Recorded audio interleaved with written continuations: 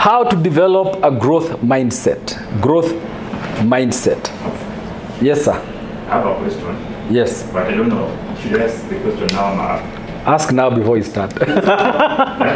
Here's my team. It's a spiritual question. Okay. Suddenly, if you wake up in the morning and you're thinking about something and you're very uneasy, then during the day you find out there's something wrong about that person. Yeah.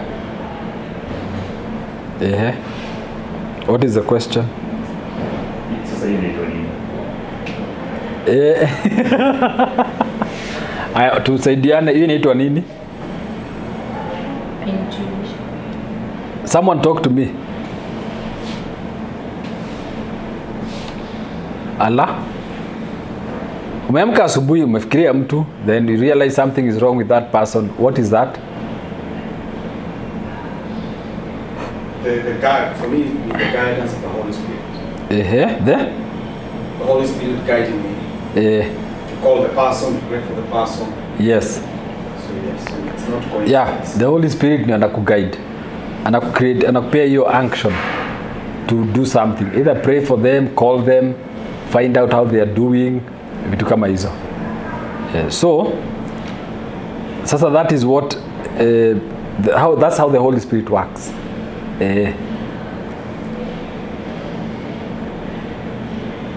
So that if that becomes consistent, and then once kuna pattern in your life about it, now you begin to become more cautious. When you hear that, ujue something is about to happen, because it has happened before. So then you pray for them. You know. Sinivo. Yeah. All right. How to develop a what? A growth mindset. Everything in this world is made to grow. Everything. We are made to grow. When God created the earth, He created it to do what? To grow. God did not create death. He created life. Sin brought death. So whatever you do that dies is not because God has killed it. It's because sin is existing. Now, when I say everything is made to grow, this is what I mean. Ukiweka kama sa, for example, you come, you put unga ya ugali hapa, umwage tu kidogo hapa hivi unga ya ugali, you give it 5 days, okay? It will start to become something else. True or false? Kutakuwa na, what do you call these things zenye zitokea tenye unga? Yeah? Mold, then ni worms. Itakuwa worms. After mold, what happens? It modifies. So it begins to grow. So the question is, ask your friend, do you feel like you're growing in this life? Do you feel like you're growing in this life? And then Gojea answer.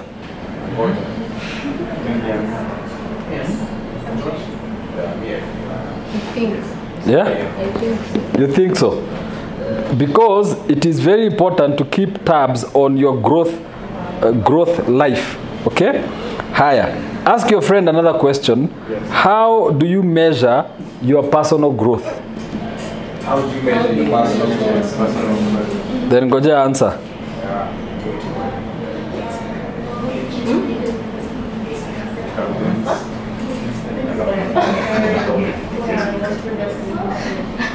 Yeah? Ati? How do you measure growth in your personal life? How do you know that you're growing in this life? Okay? Washamaliza? Haya, let me hear some of the ideas. How do you measure growth?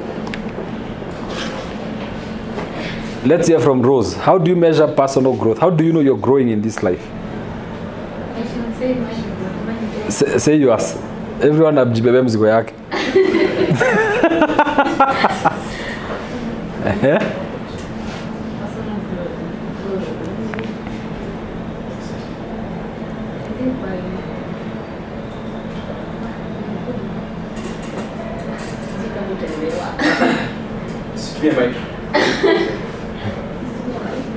Ongea na nguvu.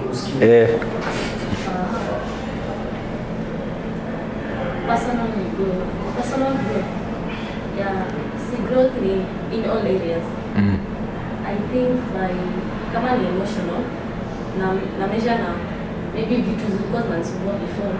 Nikifika point ile azisumbui kama hazikaa between mimi na pesa yangu.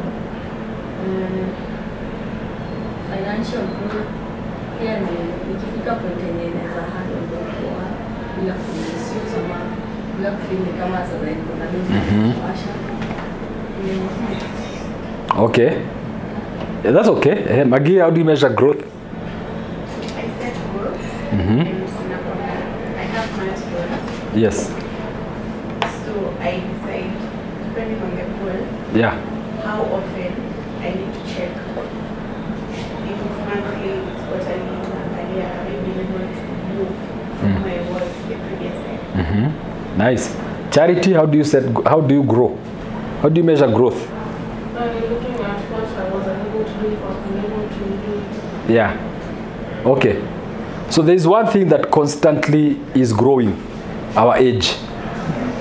Okay? Whether you try to stop it or not, it keeps growing and growing and growing.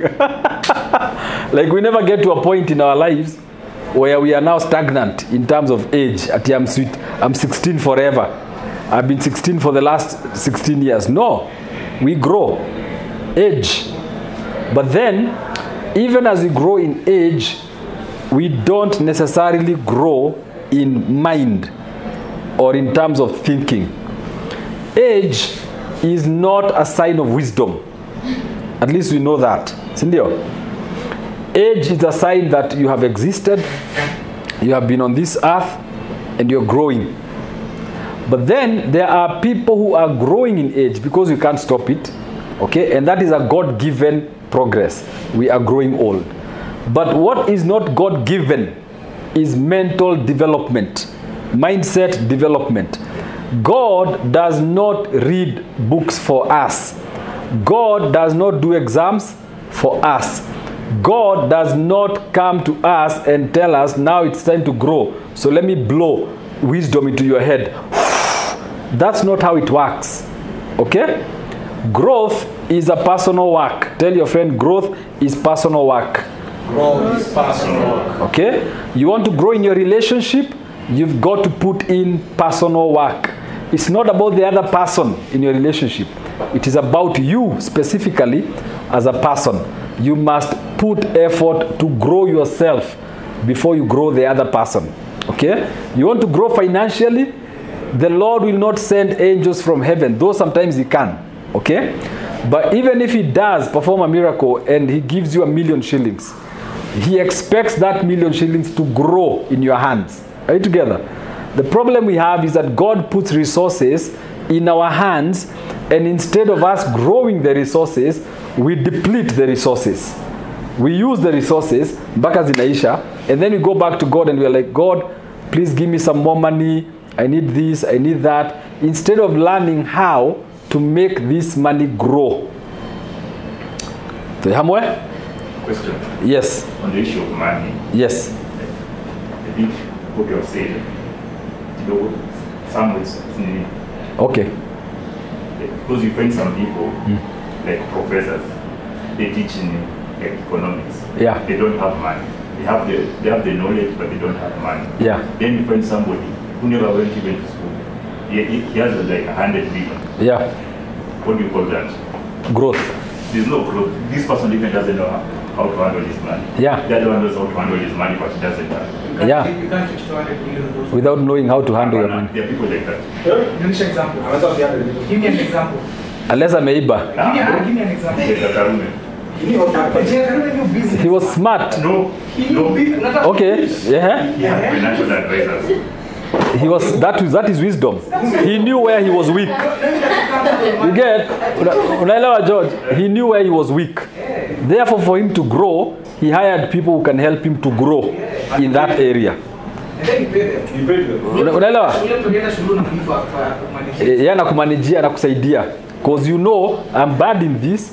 Therefore, I will get people who are smart in it to actually help me grow. Okay? The professor has money. He gets paid every month. 70,000, 80, I don't know how much now professors are getting paid. But there is money coming in. Anyone who has an income, a daily monthly income, has money coming in every month. If that money does not grow, it is not on God, it is on him. Because God has already given that person a platform to get money. It's now the responsibility of that person to make it grow. But he has the knowledge. Yes, so the problem is not the knowledge, it's the implementation of that knowledge. Okay? As I said, wisdom does not come with age. Most of the times it comes with experience. Okay? If you have ever lost money, a huge amount of money, and you lose some amount of money today, next year you lose another amount of money, the third year you lose another amount of money, the problem is not the money you are losing, the problem is now you, because you're not learning how to put some money aside. And when you talk about money and in terms of growth, it is always financial advisors' advice, always put aside 10% of your total income. Save it. It will grow. When you put 10% every month, let's say you're earning 100K, and every month you're putting aside 10K. By the end of the year, you'll have 120,000. If you put that 10K in an interest earning investment, like a money market fund, that is earning approximately 10% per year, by the end of the year, you'll have 100 and how many? How much? 132 shillings. So your money will have grown with an extra 10, 20, 15,000. It's growth. My goodness.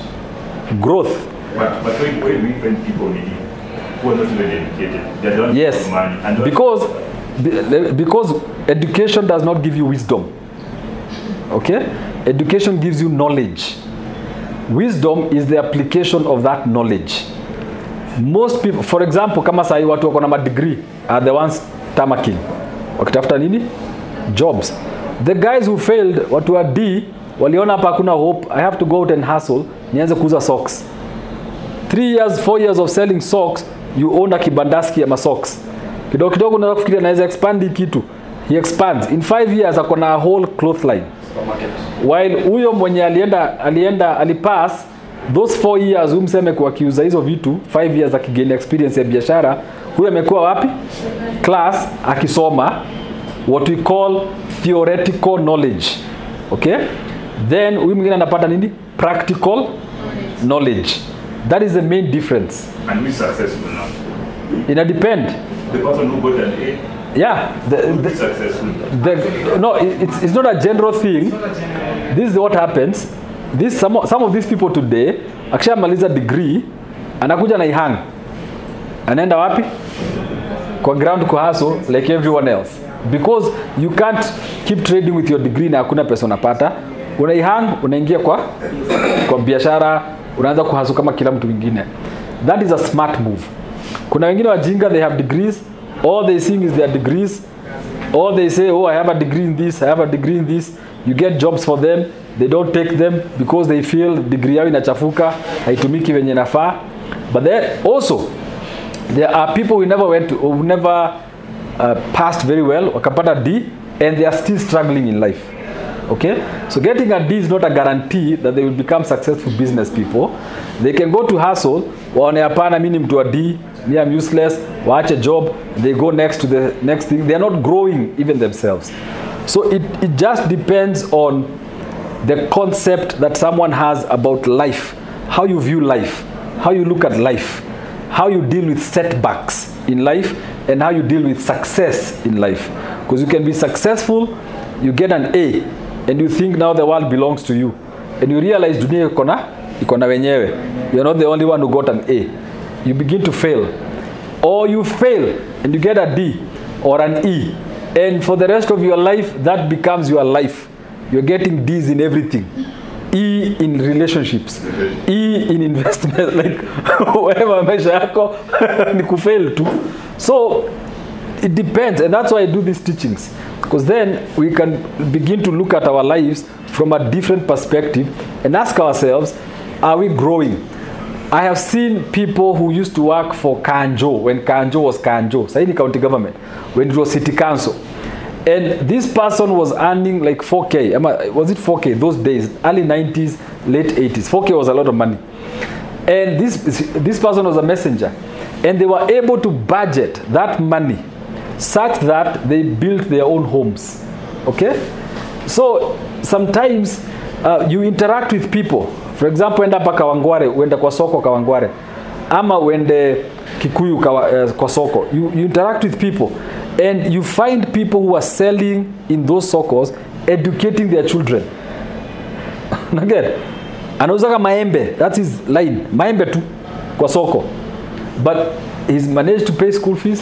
He manages to pay his house rent. He manages to take care of his wife or his husband. Again, like, it's not about the money you are making. It's about what you're doing with the money you're making. That is the main thing. Yes, sir. But me, I believe there's a higher power. There's no way you can be a millionaire and you say it's the knowledge you have. Because even some of the millionaires, they go to witch doctors. Yeah. And some, like I know someone like me, like the owner of bonfire, he will say that it's not you, there's a higher power. Which is? It's God.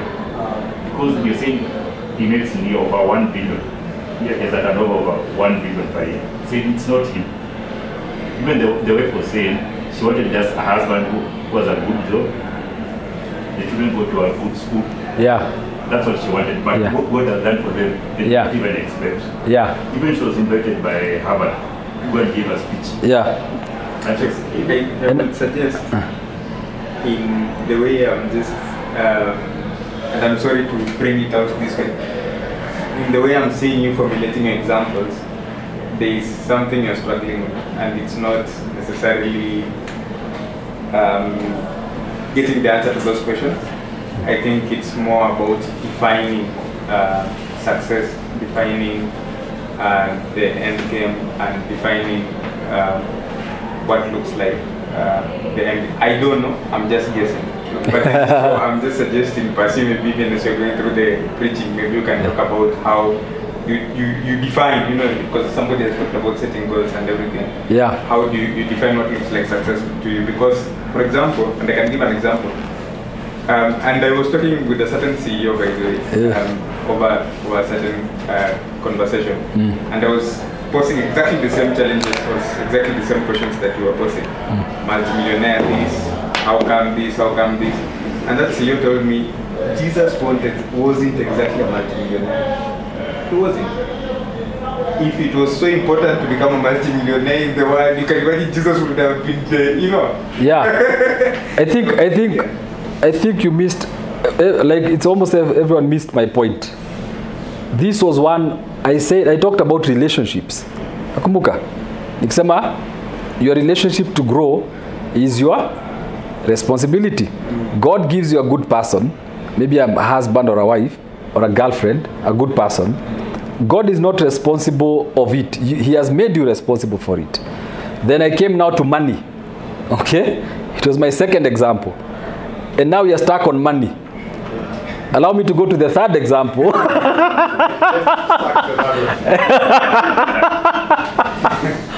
Because this is life. But I also understand where you are coming from. I understand where you are coming from.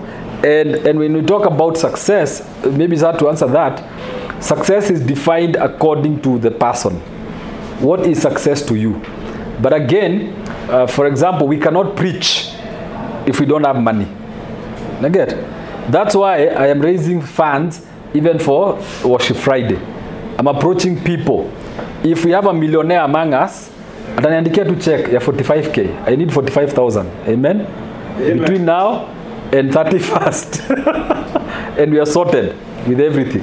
If we had a millionaire among us, pasi ni pesa kidogo sana, man. Hiyo ni pesa kidogo. Hiyo ni pocket change. Why don't you go bigger? Nage sange kwa ni challenge. Why don't you vision higher and maybe 250K, 500,000, fanya event kubwa, you get? But sahi, like when you look at all the plans and all the things we need to hire and all that, kabudget kana kuja tuyo. So we need money for job. Again, I agree.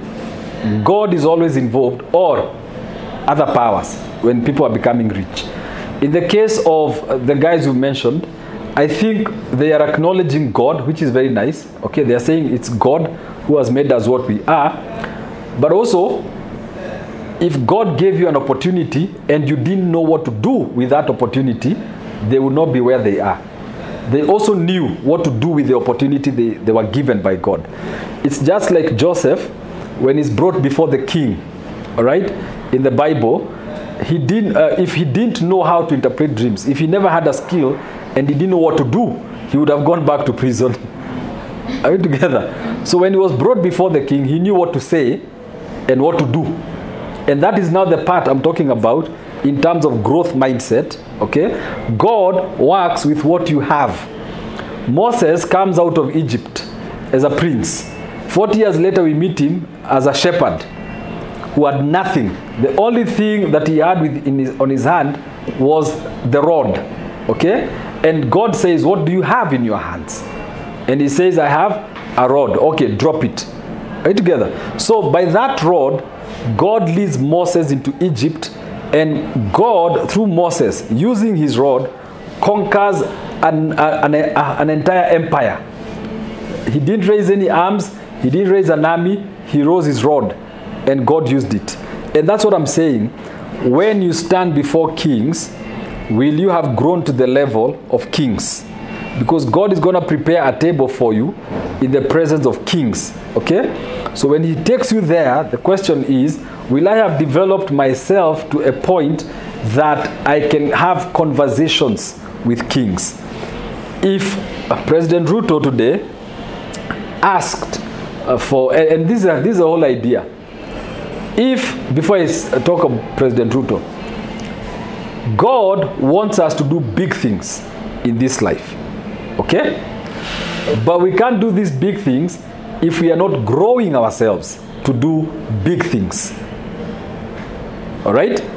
In other words, you must begin to change your mindset and begin to see yourself doing greater things than you are now. Because everything that you'll ever do begins with your mind. You must tune your mind and ask God and ask the Holy Spirit to come into your life and dream bigger. Now, washing dishes. If you are employed here in this hotel, in this restaurant, to wash dishes hapa nje, you are not doing something big compared to someone who is washing dishes in State House. Are we together?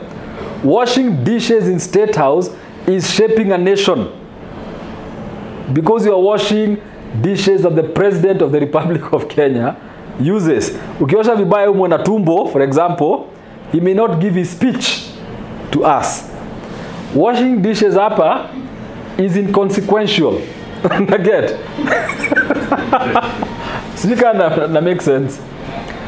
It is the same thing like eating dinner hapa, okay, and being invited for dinner at State House. The way you dress, if I invite you for dinner here, is not the same way you dress if you're invited for to go for dinner at State House. Okay? And that's what I'm talking. The process of moving from here to now State House is a growth process. Are we together? Such that when you go to State House or any other place, not just State House, you can find yourself at White House. You can find yourself seated in South Africa with the who is who in South Africa. So the question is, will you have developed yourself to a point where you can now hold some conversations at the level of the table you are seated at? Because remember, the conversations we have in this life are dependent on the tables we are seated. So kama tumekaa meza ya hapa Highlands, the conversations we are having are Highlands level conversations. Okay? That's why it's important to have a plan, a growth plan, personal growth plan. Jesus Christ, when he came on this earth, he came as a child, which sometimes I try to wonder how that could, did he know who he was when he was a kid, when he was a baby, and he was being fed milk? Did he know that he was a savior of the world? Okay? Or was everything stripped away from him such that he also did not know until the time it was revealed to him? We do not know. But the Bible says in Luke chapter 2 and verse 52. Very interesting. It says, and Jesus increased in wisdom and stature and in favor with God and man. He increased in wisdom and stature. Wisdom. Everyone say wisdom. Wisdom. Everyone say again wisdom. Wisdom. Success in life is dependent on wisdom, knowledge, and understanding. To develop a growth mindset, you must develop in wisdom, in knowledge, and in understanding. Okay? To have a successful marriage, what is an letter home? A successful marriage is not sustained by love. A successful marriage is not sustained by love or prayer. Okay? It is sustained by wisdom, knowledge, and understanding. So you've got to increase and grow in those three areas. You've got to grow yourself in the area of wisdom, grow yourself in the area of knowledge, and grow ourselves in the area of understanding. With those areas, even when you pray, you're not praying out of a foolish position. You're praying out of wisdom, knowledge, and understanding. Therefore, even your prayers change. Okay? Wealth, genuine wealth, wacha ya kuiba na wachana ya witchcraft. Genuine wealth is created through wisdom, knowledge, and understanding. And the book of Proverbs talk a lot about these three things. The three companions. Now, tell your friend, in all you're getting in this life, get these three companions. Wisdom, knowledge, understanding. Okay? That's how you begin to develop a growth mindset. Your mind begins to expand. Your mind begins to think. Your mind begins to go beyond the area or the environment you are in. All right? So Luke 2:52, wisdom and stature. Number 2. Yes, you have a question? Yeah. No. Yeah. I have a verse. Okay. Yes, please. You're saying in marriage you're supposed to need Wisdom, knowledge, and understanding. 1 Peter 3, verse 7 to 9 says, ye husbands, in like manner, don't be your wives according to knowledge. According to the? According to knowledge. According to knowledge. Yeah. 1 Peter? Chapter 3, verse 7. Yes. Many churches we pray and pray and pray and pray. Oh, my relationships. Oh, my marriage. But all you need is knowledge. Once you get it. In other words, understand. If you're a woman, have knowledge and understanding about men. If you're a man, have knowledge and understanding about women. Any marriage can work. Any. Okay? It doesn't matter kama walikuwa wanainuliana machupa, wanakatakatana, mavisu. Once you invite these three friends into your life, everything begins to change. You begin to grow. Okay? So, then Jesus grew in stature. Stature means physically, he was growing. Okay? He didn't just stand, he didn't stagnate. No, he grew in stature, but it also interpreted as stature in terms of standing, social standing. Okay? He was growing in social standing, such that people began to respect him even as he was growing. People began to revere him. People began to look at him differently because he was different. Okay? And you always know when people begin to observe you or look at you in a different way. So you must also grow in stature. Tell your friend, grow yourself in stature. Grow yourself in stature. Okay? Such that even your reasoning, and I think last week we talked about it, when we talk about the power of holding back, even your reasoning is not ile ya kurukilia. Okay? Before you say anything, you have analyzed it. Before you make a contribution in your workplace, you've analyzed the whole situation and you have seen the right way. Now, sometimes you don't have to offer your way. Sometimes you just have to support another way. Okay? Or another approach to something. It doesn't have to always be you. Ati now, no, ya huyu ni mbaya, no. Sometimes you say and listen, oh, then you're like, okay, I like her idea. This is the best idea to me, I think. And so you begin to build that kind of relationship. So growth mindset. All right? Let us grow. Let us grow. One way of growing is reading books. That's why I always ask, which book are you reading? Which book are you reading? Okay, it's one way of growing. All right? The other way of growing is relating to the right people. Relating to people who are challenging you to grow. Okay? And especially spiritual growth. If you begin to grow spiritually, every other area begins to be sorted. For example, if you are, let's go back to money. If you are growing spiritually, you will begin to stop spending your money on things that don't really matter. Because your spirit is growing, the Lord is working in you, the Lord is speaking to you. Therefore, you begin to now use your money in the right way and channel it in the right direction. Okay? Same case with your relationship. You begin to grow spiritually and your relationships begin to align. Because now you can hear more. You can listen to the Holy Spirit more. You can listen to God more. And He can speak to you. You are open to hearing Him. Okay? Grow. Grow. Everyone say grow. Grow. Okay. So let me give you a few points. Yes.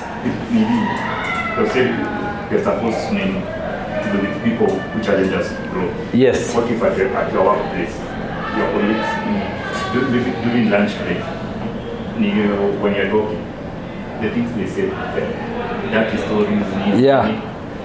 How do you disassociate yourself with them? Yeah, you just don't go for social needs with them. But how do you grow? Because that's your circle. Yeah, get a new circle. Stay in the job. Know where to put boundaries. Like seriously, know where to put boundaries. But also get other sources of growth. Get either other people or different sources where you can grow yourself, such that even when you get to yourself to a point where your colleagues, you can't separate from your colleagues, for example, for a reason, and they are there talking, you are not really engaging in their conversations. Okay? But if you have the opportunity of not joining with them, you don't have to. Like, you don't have to go with lunch with them. They can go live in the office. You get a book, you read a book. So you have time you create time for growth. If your colleagues or the people around you are not really helping you grow, disassociate. Only engage with them when it's work, when it's necessary. When hizo vitu zingine social whatever, wachana nao. Let them do what they want. Get something else to do for your own growth. You see, reading the Bible is one of the best ways to spend time. And not just reading, but also committing what you read into your heart. For example, you say today, this week, I'm going to memorize Psalm 23. Okay? So you begin Monday, unasoma. Tuesday, unasoma. Wednesday, unasoma. Okay? You are committing it to memory. So by Friday, it becomes like a memory verse. Where now you read, you can say it from the heart. Okay? Now you're developing growth, spiritual growth. But one of the two books that I love reading, or that would help us in growth, especially dealing with people, are Proverbs and Ecclesiastes. You read those books, you can even read them, keep repeating them. Read them, keep repeating them. By the time you're done, your life will have changed. Let me give you a few points. Number one, things to know about growth. Everything is made to grow. That's the point I started with. Everything is made to grow. When God created us, He created us to grow. When God sent His Son, Jesus Christ, He sent Him so that there can be growth among believers. When Paul the Apostle stands to speak, or there's a conversion, when he receives the conversion on Damascus Road, it is so that the church can keep growing. The church can be strengthened. Okay? Everything God made is made to grow. He breathed life in the book of Genesis. So if there is something in your life that you feel it's not growing, ask the Lord to breathe into it. Breathe, let Him use you, because you have the breath of God. Okay? You remember when Adam was created, and the Bible says that God breathed into him. So begin to use the power you have the power that you have been given by God, and speak to that dead situation or that dead thing in your life to come alive, and it will have life. You have a question? Ask. Okay. According to what you're teaching right now, it basically means that in order for you to grow, you really have to change your mindset. Yes. Look the other way. Yes. And most of many times people are only told just switch your mind. You need switch your mindset, because you need or change the way you're thinking. But you are not told how to change that. Okay. I will tell you how. Tukiendeleaga tu. Okay? So number 1, everything is made to grow. Number 2, growth begins at the end of our comfort zone. Growth begins at the end of our comfort zone. Growth begins. The moment you become uncomfortable with your spiritual life, your spiritual growth will begin to take shape. The moment you become uncomfortable with your financial situation, your financial growth will begin. Are you together? Yes. Because the reason why we have all these problems is because we also do not have discipline to put these things into action. And there's a teaching we did, I think iko kwa podcast, inaitwa the discipline to get things done. Okay? Yeah. Listen to that podcast, the discipline to get things done, such that when you decide to start something, you go for it. Get things done. At the end of your comfort zone, growth will begin. Number 3, growth is determined by how we think. Growth is determined by how we think. Your mindset, how you think. For example, now we come to the question you rose. How do we think the right thoughts? And let me give you a very simple example. We've done this before. We've talked about black box thinking. We've talked about critical thinking, in the past. We've done psychology of winning. All these had to do with mindsets. Brian did a teaching. What was it called? Karis amesahau teaching. He has many. He has many teachings. Which one you should ask which enemies of the mind. Okay, so we have all those teachings about the mind. And I said, I don't know, I don't remember when, but I said all things rise and fall in your mind. All things in your life rise and fall in your mind. In your mind, you believe that God is true or God is false. In your mind, you decide whether to worship God or not. In your mind, you decide whether to invest in God's kingdom or not. Are you together? In your mind, you decide to be married or not to be married. In your mind, you decide to sleep today or to wake up and go to work. All things in your life rise and fall. All things in your life rise and fall on your mind. Everything. Success or failure is in your mind. If today you are successful, it is because of how you think. If you are failing, it's because of how you think. And you see now, this is a bit contentious, because then the people who are failing are like, no, I'm not failing because of my thoughts, I'm failing because of the economy. Okay? Then the problem is the economy. And then I'm like, okay, the problem is not really the economy, the problem is what you think about the economy and how it is affecting you. Okay? But then someone says, no, the economy is truly affecting us. Sasa unga inaenda kupanda, gas imefika, imepanda sijui na what percentages, there is no increment of salaries, and I agree. But then the question is, are there people who are still thriving in this economy? Okay? They're there. Yes. Are there people who are still thriving? Yes. Are there, like for example, when mafuta ya gari lipanda to 170, almost 200, I remember that time, and people said, oh, now people are going to leave their cars home. Have you seen people? Is there still traffic jam in the city? Massive. Yeah. Like when Kidero came to power and he increased parking prices, Parking used to be 140 bob. I think before he came, sindio? 70. So it used to be 70. He increased it to 140. Then Sonko comes, increases it to 300 and what? Kidero made it 300, Sonko brought it to 200. Kidero made it 300. Yet, even at that time of 300, there was still no parking space in this city. You get where I'm going with this? In December, Yes. during Christmas, Yeah. the cheapest hotel the cheapest room in one of the hotels in Mombasa, Yes. it was 40,000. 40,000. And you had to stay for a minimum of 3 nights. Yeah. And it was full. It was fully booked. From 24th to 2nd January. Yes. And people had booked by end of September. The hotel was full. It was fully booked. Yeah. Imagine. And we are here saying the economy is just how we think. Now, this is what I'm saying. I'm not saying that now we go out and spend our money because tumeambiwa economy ni mzuri. No. Okay? I'm also saying be cautious, okay? Don't overspend with things you don't need to spend on. But instead, put your money aside. Only live with what you really need. Eat at home instead of eating out. Nugget? Dating. Dating. If you are dating, mwambie sasa venye kunakaa lower the cost of dating.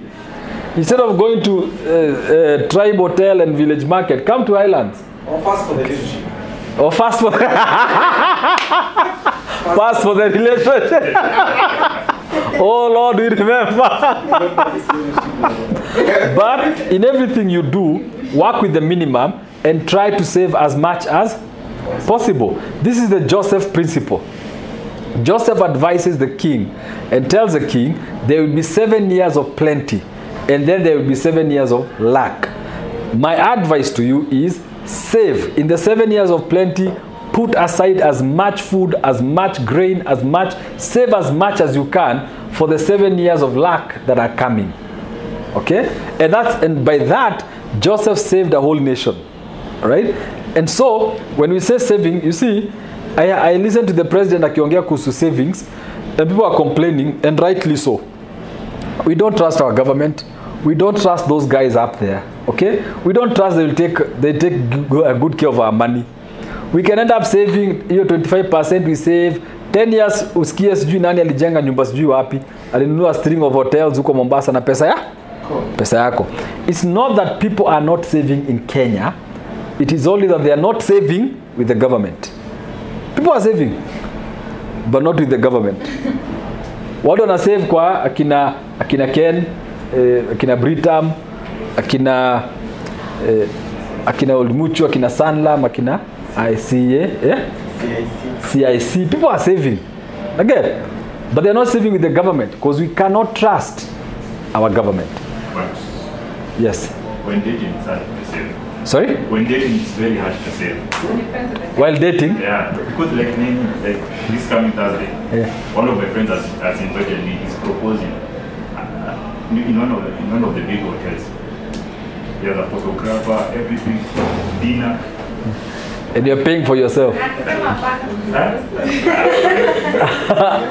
Hapo ni sure bet. Hapo unafanyaga vitu kama hizo ukijua ni sure bet. It's sure it's not the brand. So you're supposed to pay for yourself. In that nini.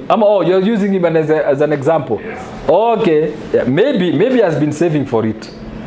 Maybe. Because the other way to do these things is to save for them. If you know you will do a proposal in August, start saving now for that proposal. Not now, but last year, but what? Last year, but Songs of Solomon.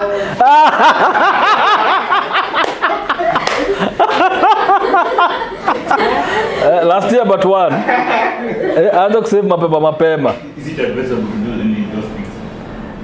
Well, it depends with the relationship. It depends with how the relationship is.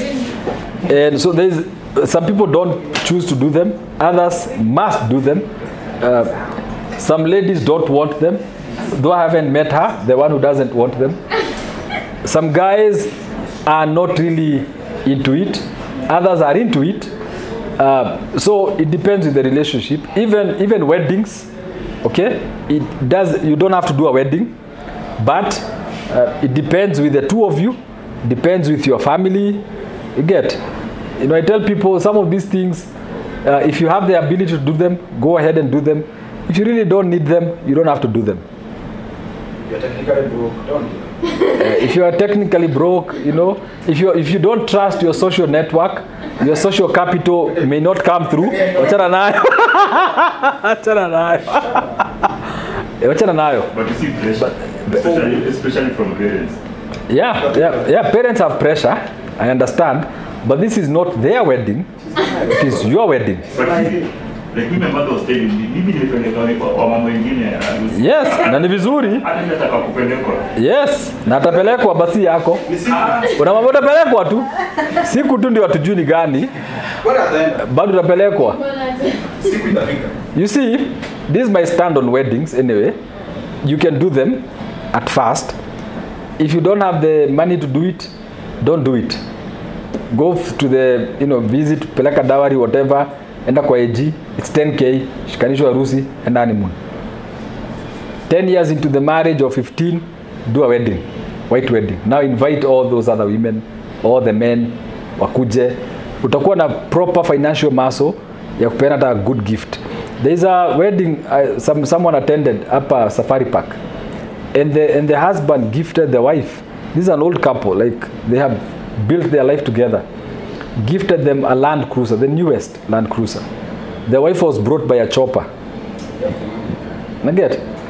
And they're married. And the mother came in a Mercedes.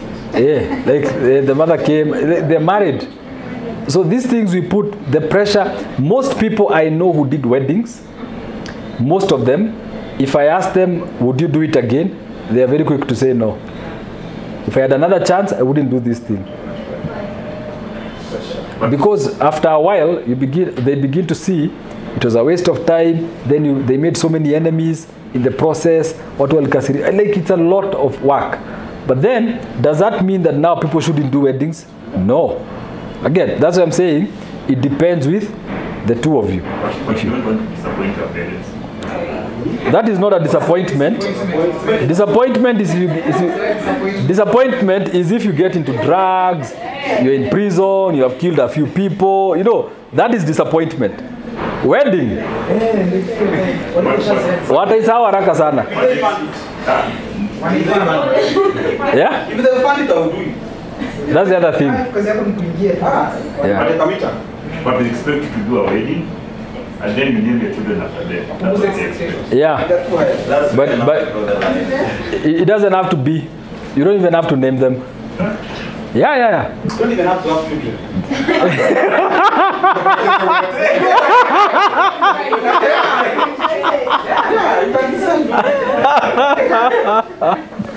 It's true. It's true. There are many churches in a whole weddings. Kidogo pia. Kidogo aje? Like kidogo, like pastor, your parents. And Yeah. Oh yeah, you can go see a pastor. You don't have to go to AG. Nenda kwa pastor wako kwa ofisi yake and you're joined. Officially. And you're joined officially. You are legally married. Sunday after the service. After service, mnafanya harusi and you go home. There is no pressure. And anyone mwenye analeta pressure shouldn't bring pressure on you, and you shouldn't accept the pressure. Naget? When you get your first kid, your parents will forget that there was a wedding that didn't happen. They'll begin to say, bring our kids, let our watoto wakae na sisi. You get? So life goes on. Whether you do a wedding or you don't, life goes on. Nothing stands. Nothing stops moving. People still continue moving. They go back to their homes. They go back to their businesses. They forget even about the wedding. They go to another one. They forget yours. Hata wakumbuki kala za harusi yako zilikuwa nini. But they keep moving. But if you really want a wedding, then go for it. We will come. We will celebrate. We'll be happy for you. We'll say, God bless you. We will no, let them do. Let them have fun. Let them be happy. Chakula ni ya bure, tutakula. Are we together? But it's all about mindset. It's all about how people think, how you are cultured, how you are raised, like the differences that we have. And what I say is the differences we have shouldn't determine the superiority one has over the other. Just because this one did a wedding doesn't mean they are superior to the other one who didn't do a wedding. Okay? They're all married. That's what matters most. And again, if someone stands and say, oh, I'm a husband, the other one, oh, I'm a wife, we don't ask, oh, did you guys do a wedding? You guys did a wedding? No. Okay, we prefer you. We don't do that. That's not what happens. They face the same trouble. Yeah. So they can add something. Kuna technique of a mat. Some guys behind me were discussing about, I think, a couple or a lady. Alafu akasema, unajua ulipigia mtu kwanza ameolewa na kanisa. So I think that na kanisa is the, But how many people know na kanisa? You see, huyu anasema cause maybe alikuwa kwa harusi. But many other people don't know kama uliolewa na kanisa ama haukuolewa na kanisa ama ulienda kwa AG. Because let me tell you, there is no difference between AG wedding and church wedding. It is the same thing. You sign the same document. When you're going to divorce, they won't ask you, did you do a church wedding? Did you do a AG wedding? No, they look at the document. Okay, you're divorcing, sour, done. Though no one cares. Even garden weddings. You get? But it is your style. If you want church wedding, please go for it. If you want garden, go for it. If you want AG chambers, please go for it. You get? If you want traditional, yenye unasema hata staki kanisa mahali, hata staki hizo makaratasi za kusaini, wewe jipa and go for it. Can you advise someone to do that? Sorry? Can you advise someone to do that? I can't advise anyone to do anything. I can only agree with what they want.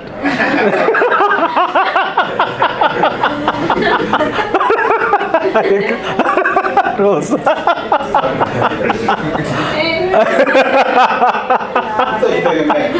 Kila mtu abebe mzigo ya. Mimi akikuja niambia tunataka kwenda church, fine, tutafuatana church. Akisema tunataka kwenda traditional, fine, tutafuatana wapi? Huko, like it's their decision. Marriage will take their own shape, the two people. Even in marriage, it's very hard to advise someone what to do. You can only listen to them and then ask them, what do you think you should do? Because of this and this, and you have this strength, you have this and this situation, how would you like to solve it? Okay? Then the solution inatoka from how? So that you don't propose something that can't work for them. Just because it's working for you, doesn't mean it will work for them. But sasa tuko hapa tukipeana relationships advice based on us. Hapana, usioe kijana mweusi. You know, like sasa kale imeingilia wapi hapo honestly. Number 3, wewe tumalize hizi notes. Number 3, ati watoto. Africans, so discriminate even against ourselves. Watoto wenye utazaa alafu kuacha. Hapana, if you want children. You can't find somebody who's that. Like, so are you marrying for children? What if you get married and you can't get those kids? Those children. No, you understand. Yeah, those are the things I ask couples. I ask people. So you want light-skinned kids? Okay. What if you get married and you don't have, for some reason, you don't get kids? Well, they think your genes are 100%. So what happens?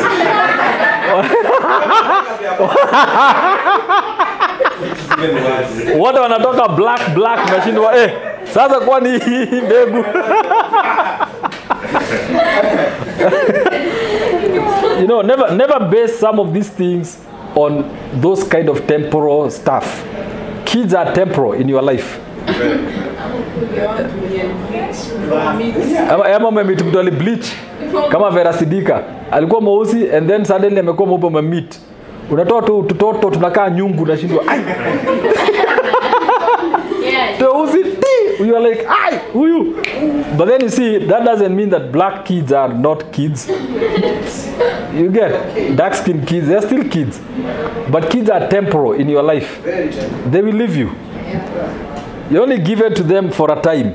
After that time, they will go, they will start their own homes. They will forget about you. Ubaki hapo na light skin bibi yako. Amezeeka sasa. Light skin imekuwa skin different. Iko sana ma spots. The black. Unaget? Well, think about the future anyway. I'm not advocating for melanin, but I'm saying angalia nini? Angalia future. Growth is determined by how we think, and this is what we are talking about. How we think, how you process things. That determines growth. For God desires that we grow. The desire of God is for us to grow in life, to grow in the things we are doing. That's why Jesus grew in wisdom and in stature and in favor with God and men. Favor, okay?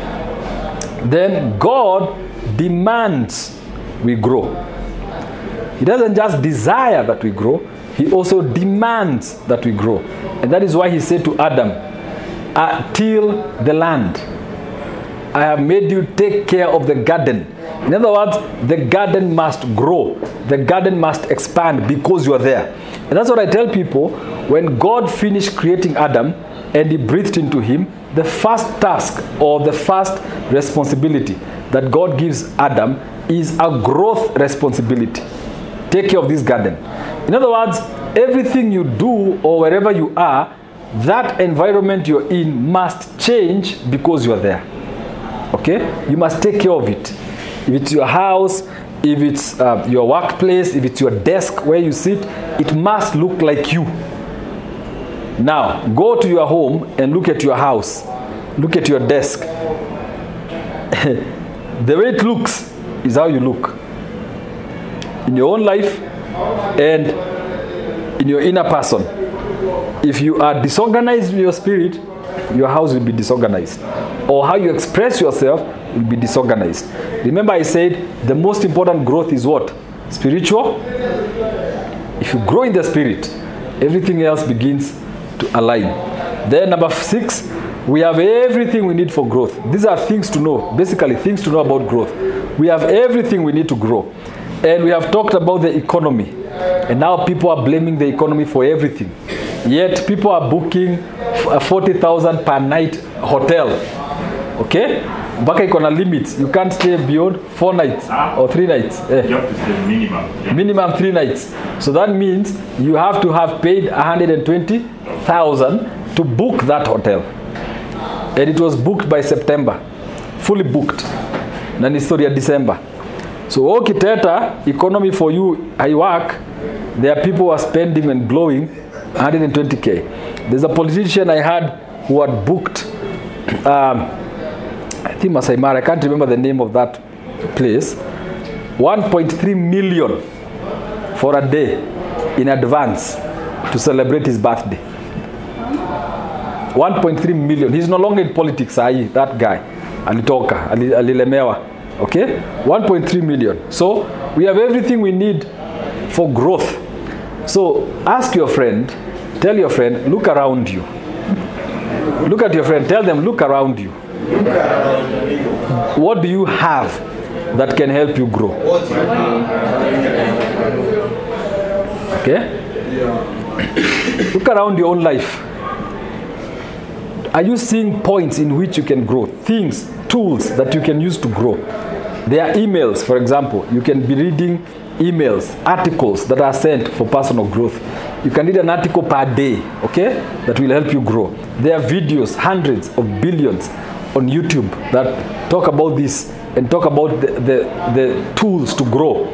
There are books, billions of books that talk about growth.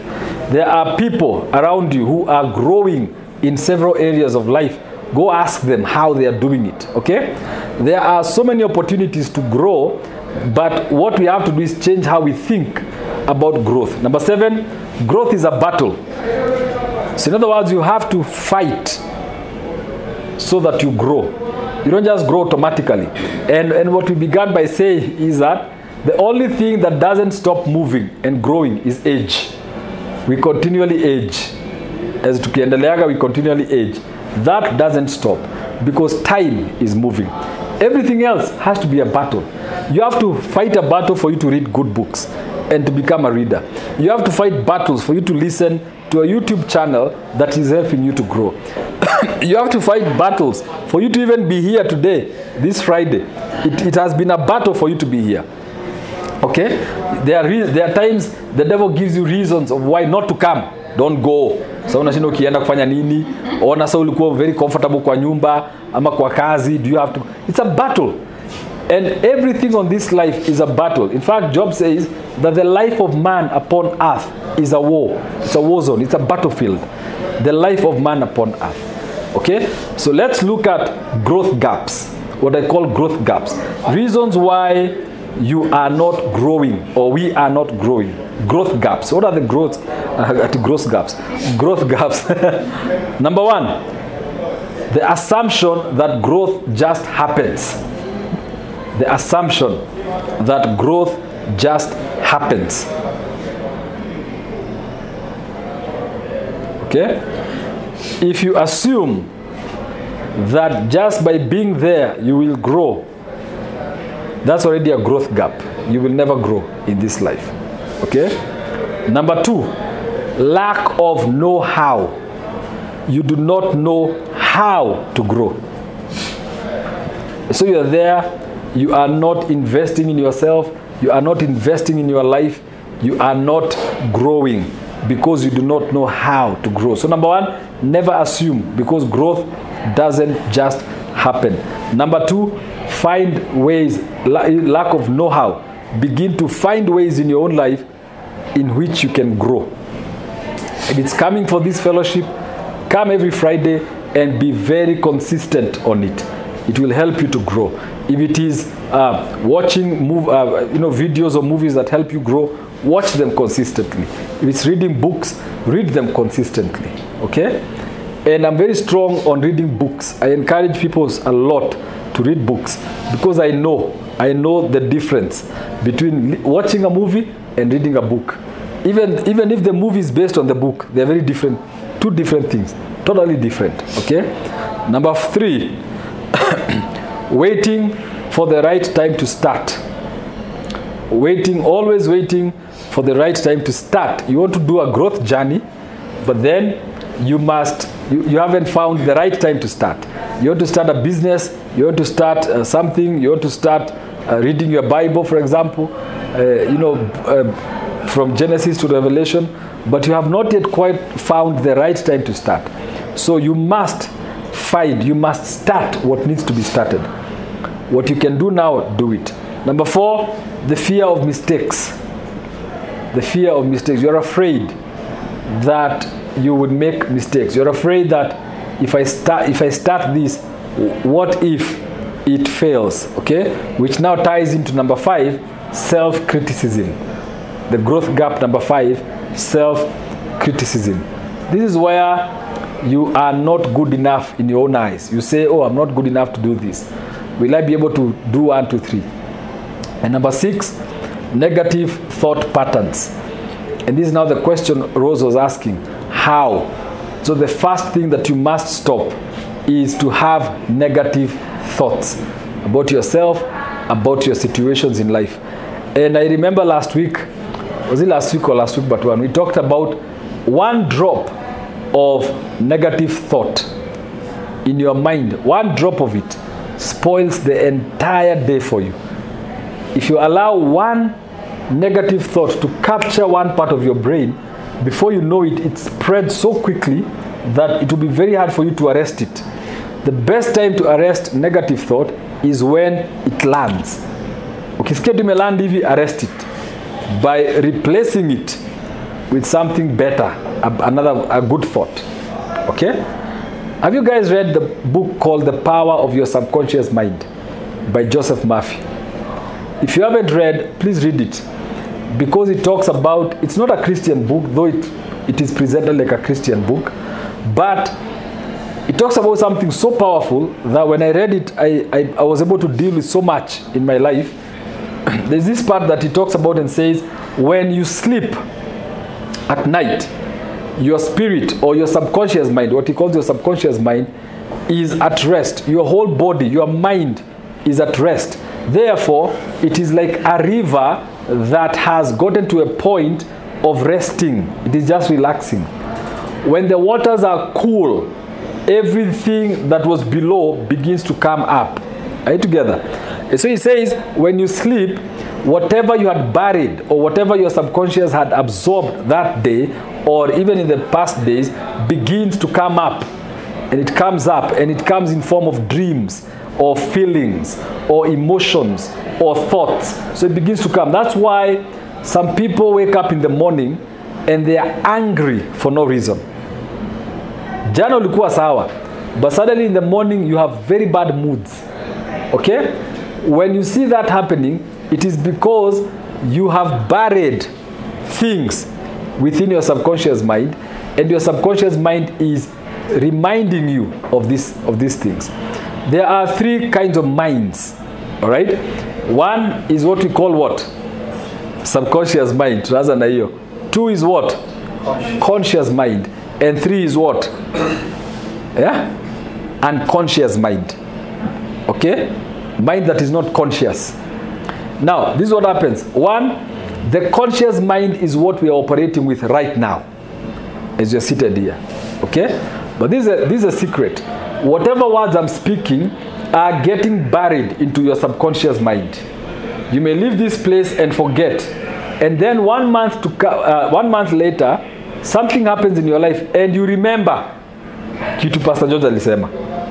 Okay? Your mind imekukumbusha. Ama ulale and you begin to hear my voice, okay? And then you listen to me. Now, there is the subconscious and there's the Holy Spirit. And I believe the Holy Spirit uses our subconscious mind to remind us of some of these things. When you sleep, the conscious mind is what you're operating with now. When you sleep, the subconscious mind wakes up. Okay? That is why even when you're sleeping, your heart is still beating. Your lungs are still working. Okay? Your blood is still pumping. Yet your mind is asleep. In other words, when you sleep, when this conscious mind sleeps, another mind takes over. And this other mind that takes over is now the real mind that you operate with. Hapa, we can pretend to be very happy, but we cannot lie to our subconscious mind.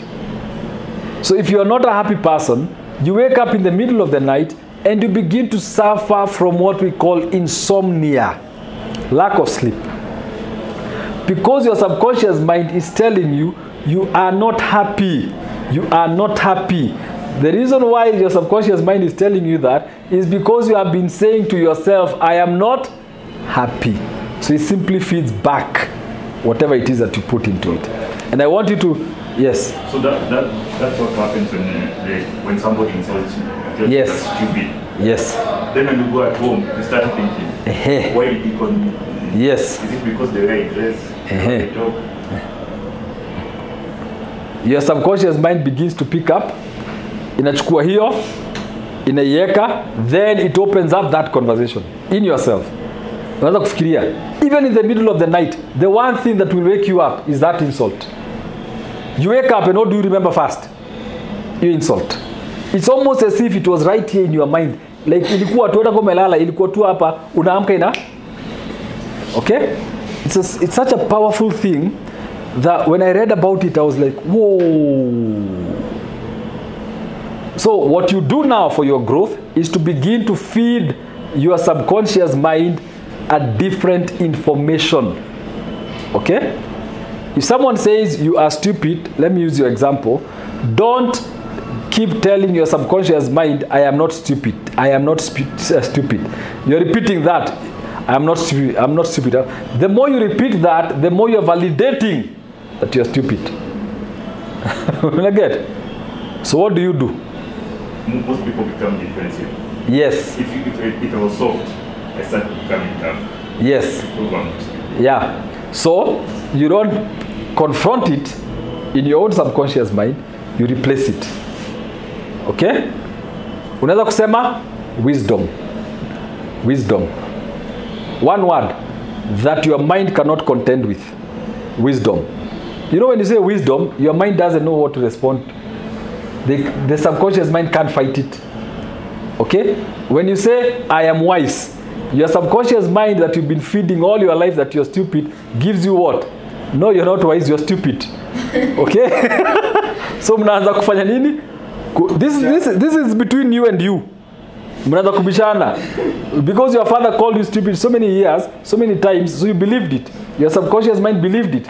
And the work of the subconscious is to remind you whatever you are fed it. So nasema, no, I am wise. No, you are not. I am wise. No, you're stupid. I am wise. You're stupid. You get tired. Okay, so what you do, you begin to pick one word that you repeat it. Wisdom. Wisdom. Now, your subconscious mind can't say, no, you're not wise, because you're not saying you're wise. You're calling wisdom. You're just saying wisdom. So it begins to accept that word, wisdom. Oh, that's a new one, wisdom. So you begin to feed it. Why wisdom? Wisdom, wisdom. Before you know it, you have begun to replace the stupid words with wisdom. You begin to wake up and the one thing you're thinking about is wisdom. I don't know if I'm making sense, okay? Growth, mindset. This is what David meant when he said, day and night I meditate upon your word. Meditation is not just to think about, so natembea, oh nimefikiria James 4:14, life is vapor. Oh nimefikiria John 3:16, for God. No, that's not meditation. Okay? Meditation is very intentional. So you sit down and you begin to actually put your mind on these words. Put your minds on the word of God. You put everything, you put your brain in it, and you begin to feed your subconscious mind with the scriptures. It is a subconscious mind that memorizes, okay, and then keeps those words, so that when your conscious mind wants to repeat them, your subconscious serves your conscious mind. Okay, that's what it means to bury the word of God in your spirit and in your heart. Hey, together, Akina Joseph Mercy calls it subconscious mind. We call it spirit, my spirit. Okay, so intentionality. So keys to growth. Let's talk about keys to growth. Number one, intentionality. You've got to be intentional with this journey, man. It's not something you just wake up and decide, oh, I'm gonna do this. No, you have to be very, very intentional. Number two, awareness. You've got to be aware of your growth patterns. Are you growing? Are you not growing? Are you failing? Are you rising? Okay? And then, number three, consistency. Consistency. You got to be intentional, and you have to be aware of your environment, of everything you do, but also be consistent. If you start reading, be consistent. If you start this growth pattern, be consistent. Okay? Then, systems. The next number, I think number 4. Systems. Set up systems in your life. Everyone tell your neighbor, set up systems in your life. Set a time to wake up and a time to sleep, such that everything you do has something. You see, most of us are so focused on goals, but not the system to achieve those goals. You can set goals, but if there is no system, you will never achieve those goals. And you can set a system and you don't have goals, but you end up achieving goals because of a system. Okay? So put a system in your life that every time has its purpose and has its productivity. Every hour, every minute has its time, its purpose, and its productivity. Okay? You can't watch movies the entire night and then wake up late and expect God to bless you. Are we together? Or expect to become the hero of the world. But can you watch movies? Yes. At a particular time? Yes. You can schedule, you can create a system for that. You can have fun and create a system for that. You can become very productive in every area of your life if you want to. But most of us find this very difficult. We set up a system, tukianza mwaka, tuna set system.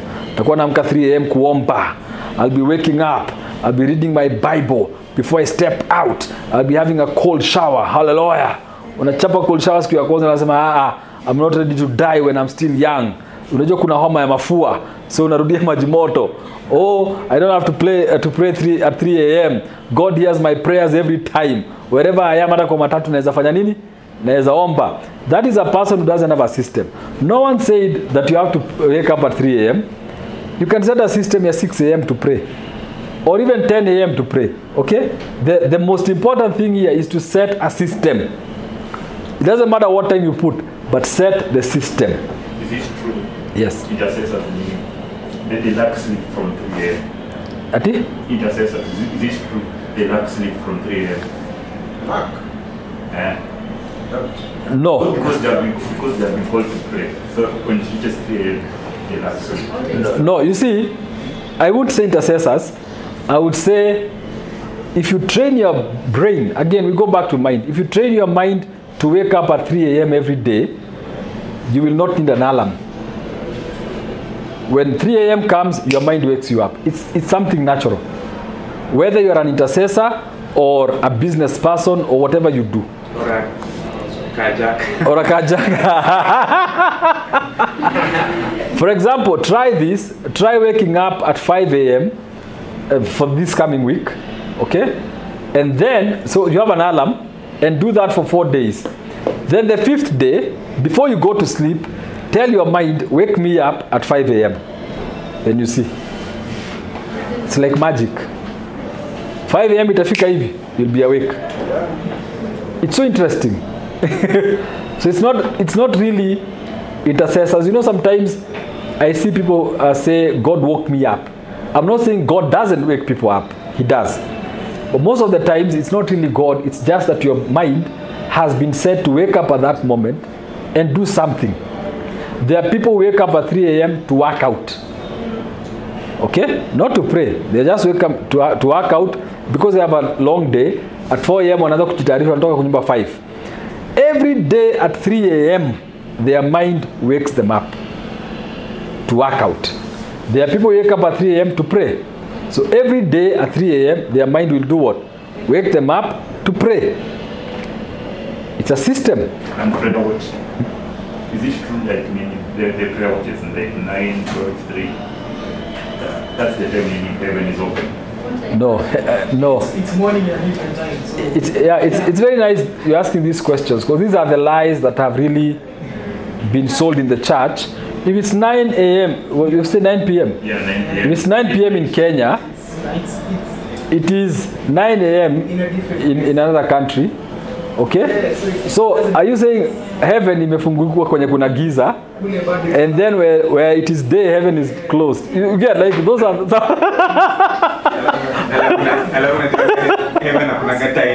yeah, then time doesn't exist in heaven. Time only exists on this side of the earth. Heaven has no time. So, that's why it's eternal. so you're meaning No. No, I don't think it's real. I don't think that heaven has a time when now the heavens are open. Come pray quickly before we close.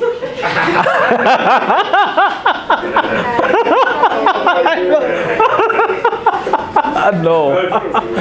You know, sasa wanakimbia ni kama kupanga line kama ile ya huduma, you know, before the government closes, hey, let us pray and then some bingu zinafunga. No. And midnight prayers. Nini yo? Midnight prayers. Yeah, prayer is anytime. In fact, Paul says pray without ceasing. There are people who feel very powerful when they pray at midnight. And we have no problem. There are others who feel very powerful when they pray at 3 a.m. And it's okay. Maybe I don't feel powerful when I pray 3. Maybe at midnight I want to just be sleeping. Maybe at 3 a.m. is when now I'm really turning now the third turn, you know? Sasa naingiza gear tatu. Don't wake me up to pray because you wake up at 3 a.m. That's you, it's yours. Maybe I pray at 2 p.m. in the afternoon after eating lunch. I go and I pray. Because even Peter was visited by God in the afternoon. You remember that time? When Peter saw this vision from heaven. Okay? And this vision came and there were all types of animals. It wasn't at night. It was in the afternoon. Sasa ile kausingizi kanakuwa kameshika mtu vizuri. Personally, that is when God speaks to me, those hours of the afternoon. I'm a very early in the morning when I'm waking up, between sleep and waking up, that hour. 3 a.m., he has never spoken to me at 3 a.m. I bet if he spoke at 3 a.m., I wouldn't even hear. Hata kama nimeamka. You know. But then kuna those moments that, and someone else akisikia Mungu like anakujaga 2 p.m. akazileza, no, he comes at 3 a.m. Yes, for you. For me it's 2 p.m. Mwingine ni 5 a.m. There is no time heaven stops. Abraham is seated in his house in the afternoon, hiyo masaa almost kwenda jioni. He sees 3 men walking, okay? And he calls on them. He doesn't know it's an angelic visitation. It wasn't at night. It was in the afternoon. Jesus walks into the well, okay? Walks to the well. The woman comes. It was midday. Are you together? The woman has the encounter with Jesus at midday. So there is no really limit at time, yes. Yes, sir. In directions, Jacob and angel. Masaa ya usiku, yes, you get, yeah. Alireso angel, masaa ya usiku, and he was blessed. So you raise your point, I raise mine, and then I'm like, okay, wewe ni Jacob, you're wrestling, me I'm not wrestling. Okay, mimi Peter, all I need ni kulala, ni on the vision, niamke. Sireso, you get.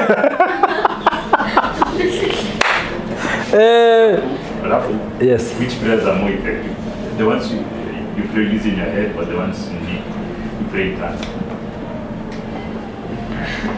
There are people who don't pray in tongues.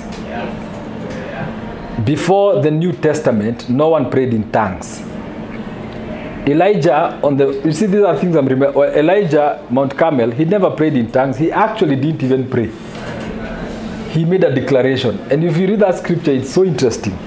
Because he said, Lord God of Abraham, you blah, blah, blah, show yourself today powerfully.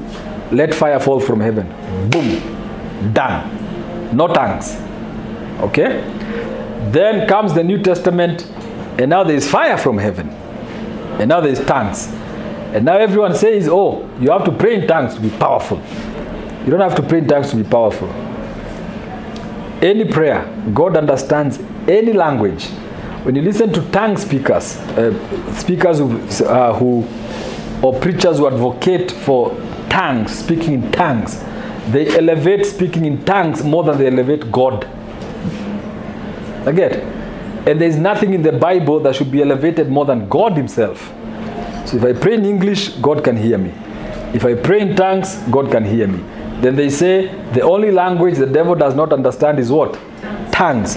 And I say, let me pray with the one he understands.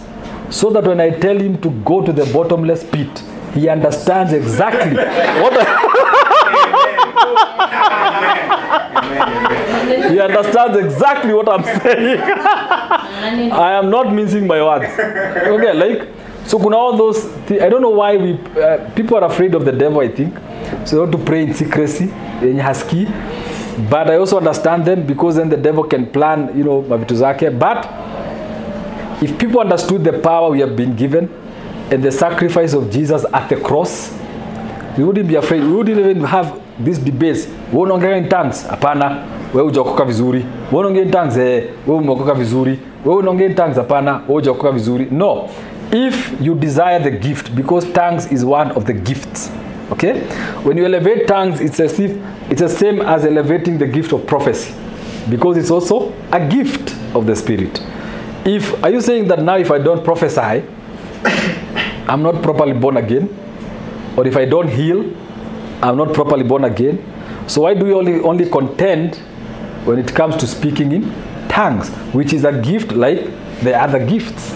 You get it? But the Bible says we don't know how to pray. The Spirit will teach us. Yes. How does the Spirit teach? Spirit teaches us with groans.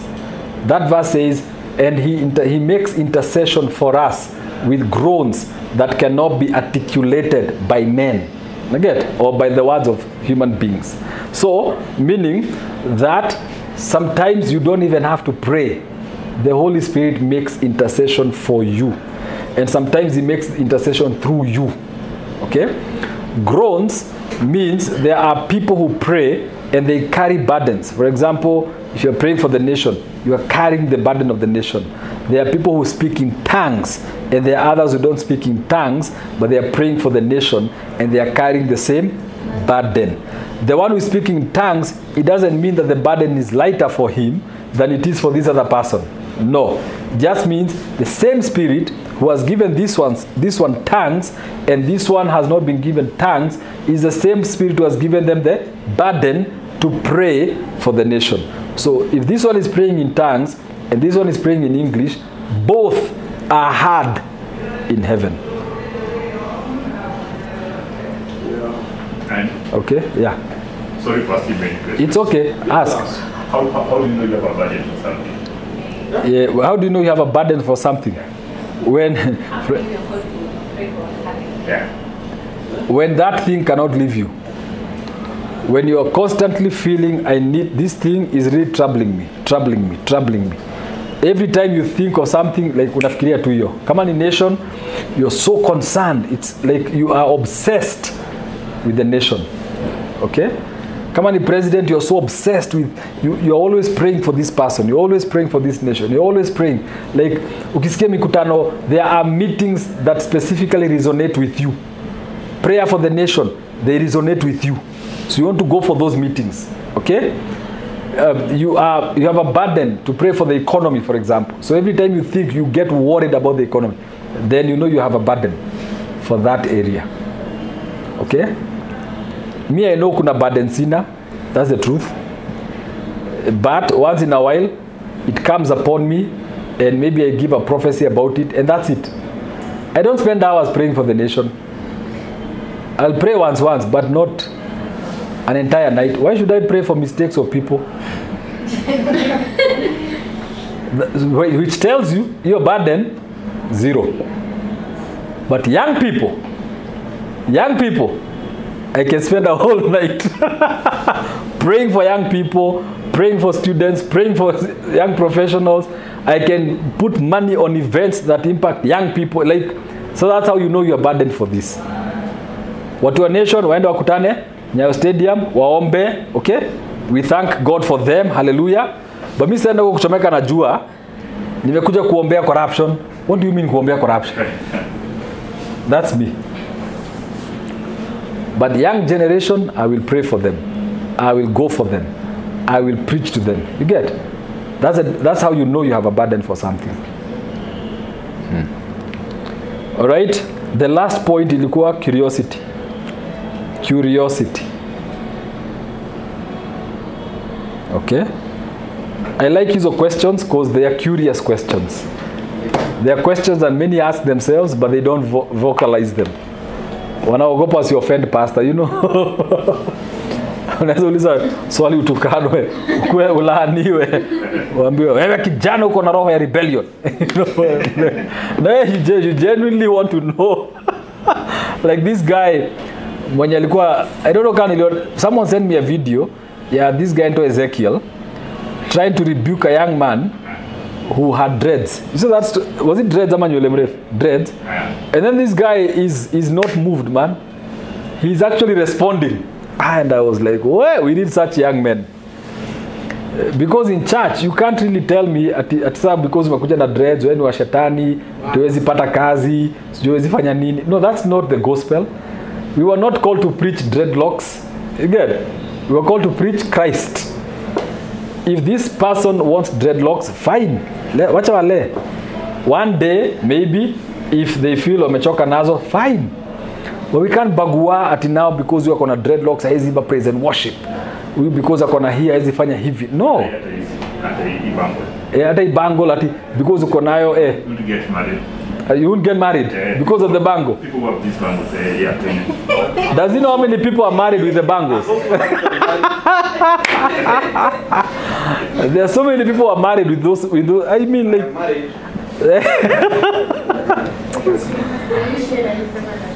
So some of those two things, they are totally irrelevant. And that's how you're able to detect a genuine man of God and a fake one. A fake one anaanzaga side shows kama hizo. Those are side shows. Hizo ni side shows. Dress code, vaeni nguo sijui zinakaaje. My friend, relax. If you preach Christ to them, Christ will work in them. They will begin to dress properly if they weren't.